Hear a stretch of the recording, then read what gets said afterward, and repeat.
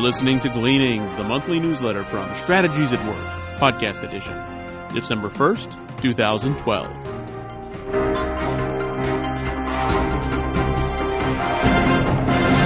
Upcoming events. The Strategic Life Alignment Seminar. Struggling to find meaning, purpose, and satisfaction in life? Everyone does, but few have answers. This seminar will equip you with tools and a methodology for discerning your divinely ordained life purpose. Don't miss this opportunity to learn biblical principles that will help you discover your destiny.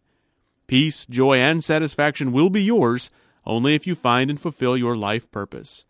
This event will be presented in both live and virtual settings. The next live event will be held in Seoul, South Korea, March 1st and 2nd, 2012. Recordings of this seminar are available on the website strategieswork.com.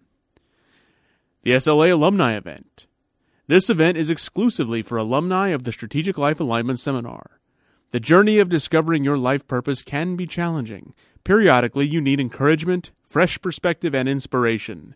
This is the purpose of the annual SLA Alumni Event. Each year, this event focuses on one of the key themes from the SLA seminar and provides an oasis of refreshment for those who are truly engaged in discovering their life purpose. The theme of the next alumni event will be Blocks to Your Destiny. Don't miss this opportunity to be refreshed and refocused on your journey of discovering your life purpose. The next live seminar will be held March 4th, 2012 in Singapore. Another live seminar will be held June 22nd, 2012 in Dallas, Texas. And a webinar will be held September 10th, 17th, and 24th, 2012. Recordings of the alumni events are available on the website. See strategieswork.com for details. The Business Transformation Series Seminar, Kingdom Management 3, Leadership from a Biblical Worldview. Where did you learn what you know about management? If you are like most people, you learn management from experience, common sense, books, and perhaps a mentor. But for most, what they know about management has been framed from non-biblical sources. If you believe that God created the universe, then He must have made all the rules of the universe. And if God revealed Himself in the Bible, then the Bible must be a rich source of truth about life, including business and management. Furthermore, if God grants success in His universe to those who follow His rules, why would anyone expect to enjoy success in management without knowing and obeying God's rules? The argument is compelling. Anyone desiring to manage successfully in God's universe must know and obey God's rules. He or she must embrace the management ways of the Creator and King, that is, kingdom management. This training is Kingdom Management Part 3, Leadership from a Biblical Worldview. The next live event will be held April 6, 2012, and the next webinar will be held May 7th, 14th, and 21st, 2012. See strategieswork.com for details. These are challenging economic times. There is much fear in the world. Now more than ever, people need to understand the power of building their lives on Christ. Only faith in Christ can provide sustained victory over fear. If you need help in learning how to walk with Christ, Strategies at Work has consultants in various parts of the world. These consultants are equipped to help you grow in Christ and to find and fulfill your divinely ordained life purpose. Please contact them or contact the Strategies at Work home office if you would like our help. See the website strategieswork.com for details. And now, Dr. Chester brings us the message titled, Divine Help, Anyone? The Old Testament prophet Ezekiel lived during the time of the Jewish exile. Because Israel rejected God by choosing to make up their own rules for life, the nation suffered judgment politically and economically. Israel's leaders came to the prophet to inquire of the Lord because Israel was suffering under Babylonian captivity. The leaders sought divine help, but the Lord would not listen because the nation abandoned the ways of God and chose the ways of the world. Israel's experience illustrates a divine principle. A predicate to receiving help from God is to repent from the ways of the world and turn to the ways of the Lord. As a timeless universal principle, this is an ominous warning for us today. Though we're living under the new covenant, not the old covenant, in at least one sense, we're still under the same mandate as Israel to obey the will and ways of God as revealed in Scripture. If this is true, then we can expect that, as with Israel, disobedience to God will lead to political and economic calamity. Is it possible that the current economic and political crisis is, at least in part, a divine response to the world's ever-increasing rejection of God? If you concur that this is a possibility, what would a world living in rebellion against God look like? May I suggest that such a world would display confusion about theology and the definition of right and wrong. Let's consider some anecdotal data. First, theology. Today, the popular view of God is pluralistic, which is not a biblical view. Therefore, those seeking to assert that there is one God who is revealed through Christ are increasingly marginalized. Confusion about who God is and how he works will lead to confusion in life. Following are some examples of theological confusion in our culture. During the recent USA political debates, the candidates for president deflected questions about their theology. Instead, they asked voters to disregard their theology and consider their values. Interestingly, the media did not probe to discover the origin of the candidates' values. If one's values don't emanate from one's theology, where do they come from? A chaplain filed a lawsuit against the U.S. Navy claiming that his rights were violated when he was reprimanded because he quoted the Bible, prayed in the name of Jesus, and wore his uniform while worshiping in public. There is now a seminary that will train you in more than one worldview. Take your pick: Christianity, Judaism, or Islam. This institution is pandering to the pluralistic trend in the culture and is perhaps the first pluralistic seminary in the world. On Veterans Day, the New York Stock Exchange paused for a moment of silence. As the camera panned the floor of the NYSE, most of the people were just standing quietly looking around. Everyone was free to do as they wished. There was no leadership, no prayer in the name of Christ, and no Bible reading. If we don't know who God is, then we simply opt for silence on such occasions because we're confused about what to do.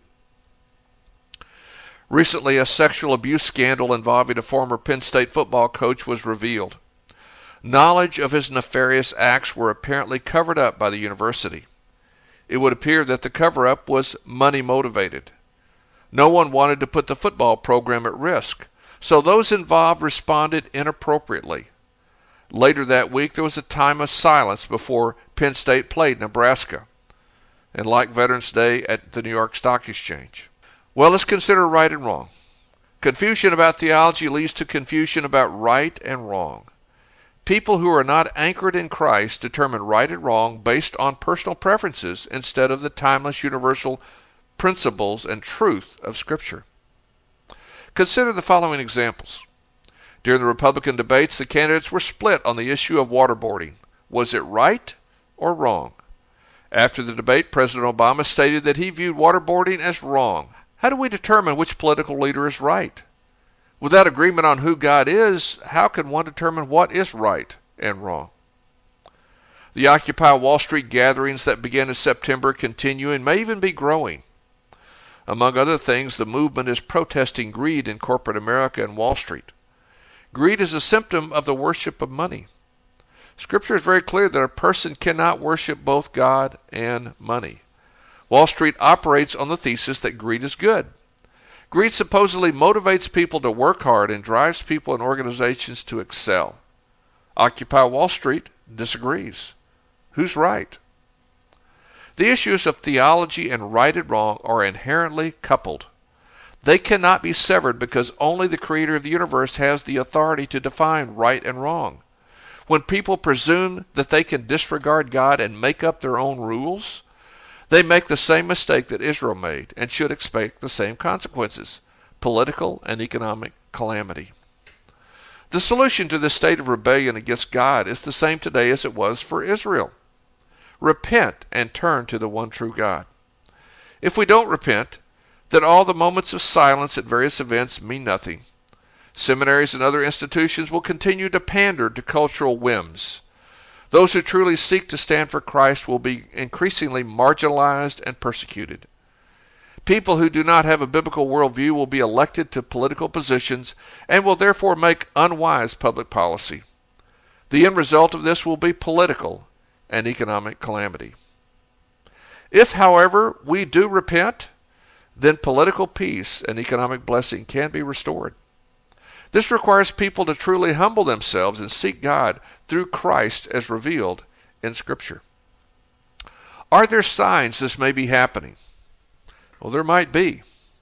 At the Penn State-Nebraska game mentioned above, the Penn State football team didn't run onto the field as it normally does. Instead, they walked on arm in arm. Then both teams kneeled in the center of the field, but not for a moment of silence. Instead, the Nebraska running backs coach, Ron Brown, led both teams in prayer in the name of Jesus and quoted from Scripture, demonstrating that the important issues of life are rooted in our theology.